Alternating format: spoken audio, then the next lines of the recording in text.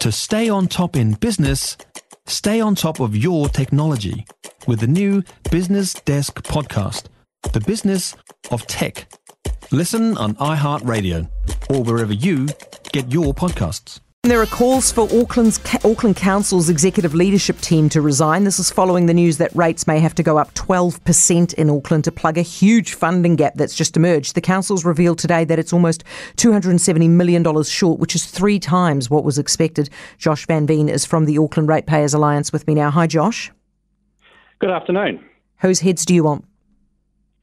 Well, we think it's time for the Chief Executive, Jim Stabbock, to go, and the executive leadership team should go with him. The fact is they've turned $90 million of savings into a $270 million deficit.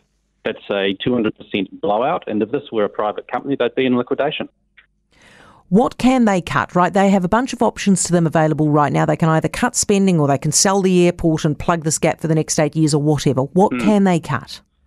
Well, we think that all options should be on the table. So, yes, selling shares in Auckland Airport is one option. They could look at selling the port company, and I mean the company, not the land. Keep the land, but sell the company and let market forces prevail. I mean, that could free up potentially $500 million or more. They should look at spending by the council-controlled organisations, in particular Eki Panuku and Auckland Unlimited. Now these CCOs are supposed to generate revenue. They should be saving the ratepayer money. But actually, they're costing hundreds of $millions to keep running. So we need to look at what they're spending the money on, and I think a good place to start is their bloated payrolls and corporate largesse. Do you think that they pay too much? Do I think they pay the staff too much? Well, yeah, do they pay the staff too much, and are there too many staff?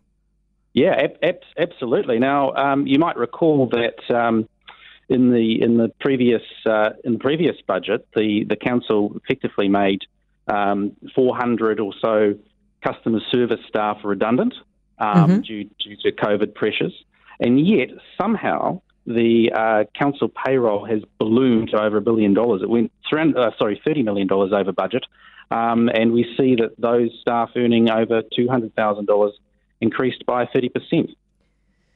Josh, the only way that the CEO can be fired is if the council fires him, right? It's not up to Wayne Brown himself. Does Wayne Brown have support around the council? Are there enough of them who want to fire him? I simply don't know the answer to that. I mean, I would hope so, but I don't know the answer to that. And you know, frankly, the councillors need to get behind the mayor. Auckland has voted overwhelmingly for change at the top, and the mayor needs to be given an opportunity to put his vision into practice. Yeah, Josh, thanks very much. Josh Van Veen, Auckland Ratepayers Alliance Campaigns Manager. If you enjoyed this podcast, you will love our New Zealand Herald podcast, The Little Things, hosted by me, Francesca Rudkin, and my good friend Louise Airy. We focus on all the little things that you can do to make a positive impact on your life and to cut through the confusion from the health and wellness industry.